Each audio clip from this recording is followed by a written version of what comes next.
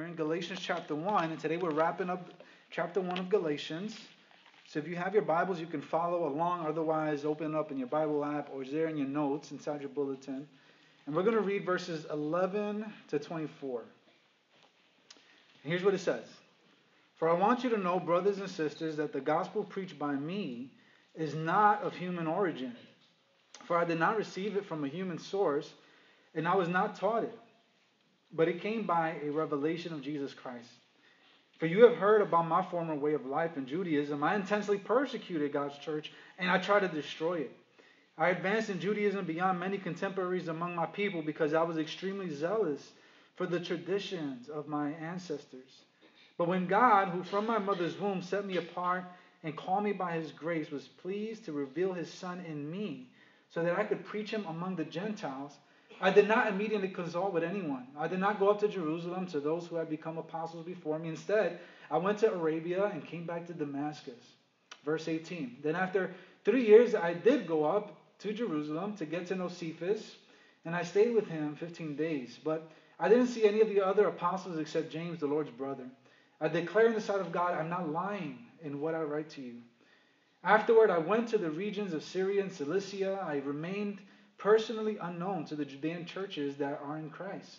They simply kept hearing, he who formerly persecuted us now preaches the faith he once tried to destroy. And verse 24 says, and they glorified God because of me. Let's pray. God, I just thank you for a wonderful time in worship this morning as we sing these songs to you and about you. And I thank you, God, for that sweet time that we can just spend that way. God, I also thank you for everybody who made an effort, Lord, to get up this morning and to come to church, to worship with us. I pray you would bless that effort. Lord, I pray for those among us who are sick and couldn't come today because they are ill. I pray that you would visit them even right now, God, and that you would be with them and bring them comfort in their pain or in their sickness. And God, I want to pray for this word, God, this morning as we wrap up Galatians 1.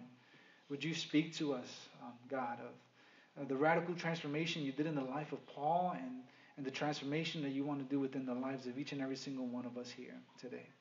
I pray this in Jesus' name. Amen and amen. Guys, there's something truly inspirational about a good transformation story, right? Have you guys ever heard of like one of these stories of somebody goes through a radical transformation? It's really inspiring. You know, I guess there's something about like that we can really connect when we see somebody go through obstacles, or when we see somebody persevere or overcome these obstacles, and when they come out triumphant at the end of all their struggle, there's something that we can really connect with. You know, when we see that, when we experience it, when we know somebody who's gone through a radical transformation. You know, when we hear stories like that, it offers us hope, right? When you hear about that, it makes us feel like, you know what, we can overcome too, right? When you hear about that stuff, that no matter the obstacles, right, that on the other side of whatever struggle that we're going through, we're experiencing, there can be success. There can be change. There can be something better. You know, there's an example of a guy. His name is John Glaude, and he has a YouTube channel. Those of you that are hip to YouTube, if you're not, I don't know why you're not. Okay, you got to check it out. Second largest search engine other than Google itself. But anyway, on YouTube, there's a story of this guy. His name is John Glaude, and he has a YouTube channel. Check it out. The name of the YouTube channel is Obese to Beast. That's the name of his YouTube channel. And on his channel, he chronicles his thoughts and he offers advice about losing weight. He offers advice about nutrition and exercise. He's really big on CrossFit, and he kind of chronicles, all of this. Now, John went through his own transformation. He lost 170 pounds. And it's amazing. In his YouTube channel, you can see, and on his social media, he has all these before and after pictures. And I really love it. He comes at it from a very humble heart. He's not showing off. He's really trying to inspire others as well. He's an inspiration, in fact, to thousands of people across all his social media platforms, Instagram, Twitter, and on YouTube especially. And he uses his platform to encourage others to live healthier lifestyles. And in fact, when I was going through my own kind of weight loss, journey, as many of you know, last year, he was a huge inspiration to me as I would watch his videos and hear about how he lost the weight and how difficult it was for him and such. And in fact, by the way, guys, he's a Christian too, which is an interesting fact to know as well.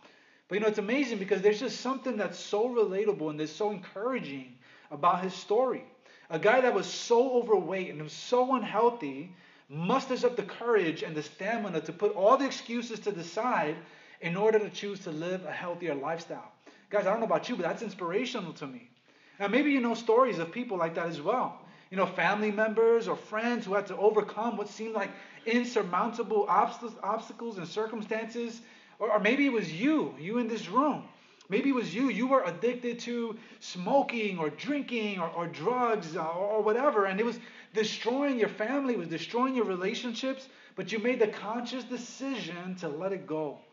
Or maybe you were devastated by a family tragedy, but somehow you were able to get through it. There's something incredibly inspirational about a radical transformation. And we've been in this series called Fake News, where we've been working our way through the book of Galatians. And the book of Galatians is actually a letter, we mentioned, is written by Paul to the churches in Galatia to remind them of the true good news, to remind them of the true gospel. And today we're going to continue our study through the chapter 1. We'll be wrapping up chapter 1 today. And in these verses, Paul is going to share a little bit about his story. He's going to tell us a little bit about his radical transformation and why he's a credible source in writing this letter to correct the Galatians. Now, when you talk about transformation, Paul's truly was an incredible one. And in fact, if you guys would take out your message notes, there's a couple fill in the blanks there. The big idea for today's passage is this.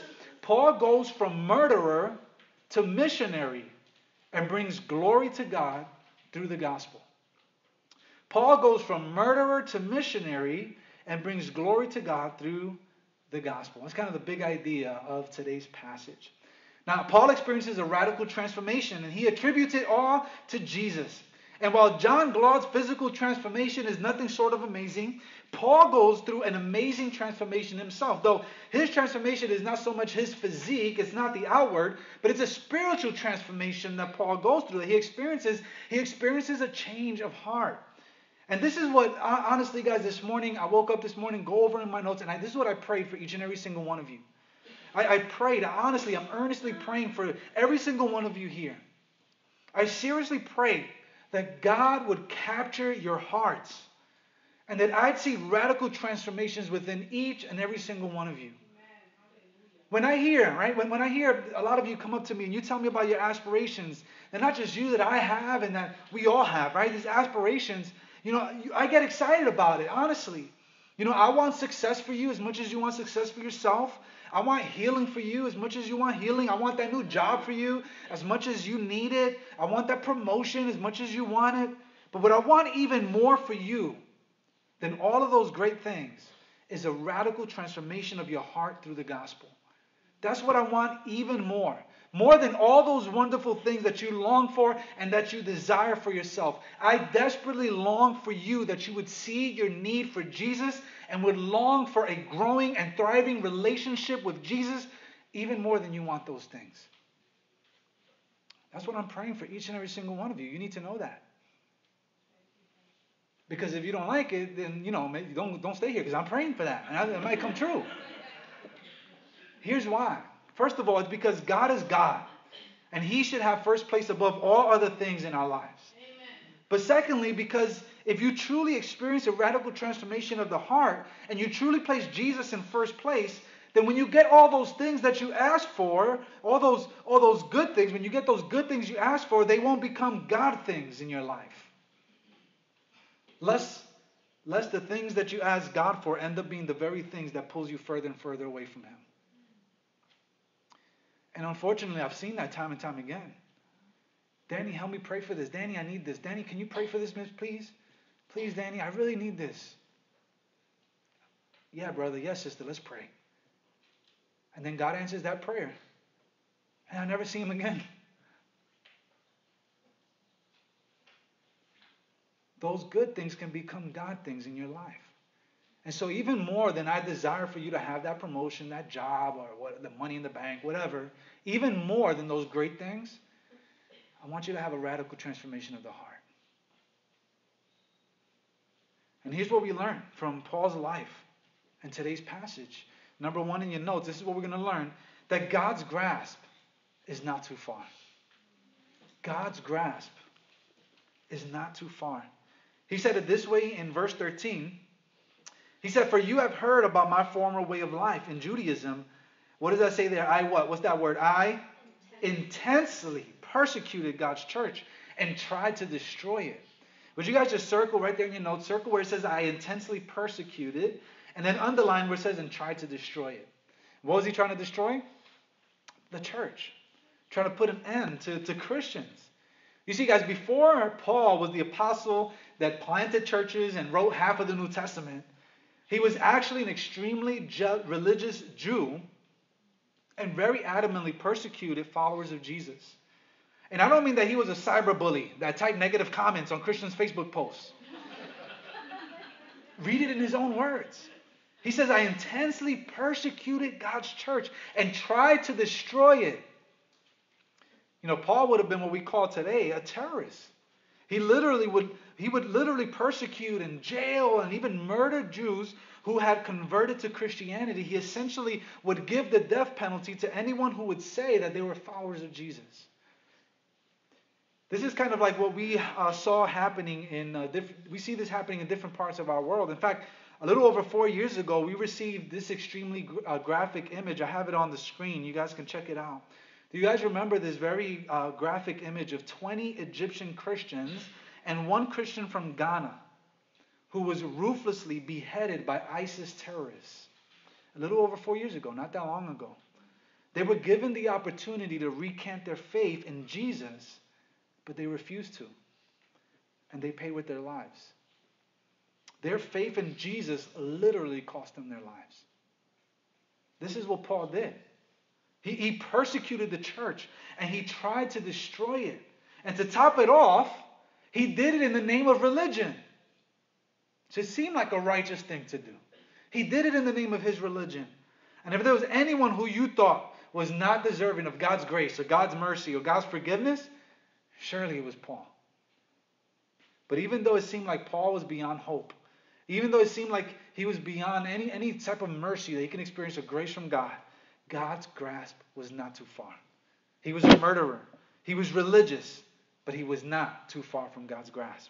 Even in his condition, he was not too far removed from God radically capturing his heart and delivering him from a life of religion and murder. And the application for us is simple. You're not too far from God's grasp. That no matter who you are, doesn't matter your past, it doesn't matter your background or whatever, you're not too far from God's grasp. Now, there's two objections that I hear all the time. I don't know about you guys. The first one is, God can never forgive me of my past. You simply don't know all the things I've done, Danny. I can give Paul a run for his money because what I've done is unforgivable. The second objection I hear all the time is that I need to get my life together first, Danny. First, I got to fix all these things in my life. Then, there's too much I'm currently working on. I've dug a large hole too big for myself, and I need to get this fixed before I can surrender my life to Jesus. But you see, God's grasp is not too far. And it doesn't matter what you've done, what you're doing, or what you did before you stepped through those doors of the church this morning.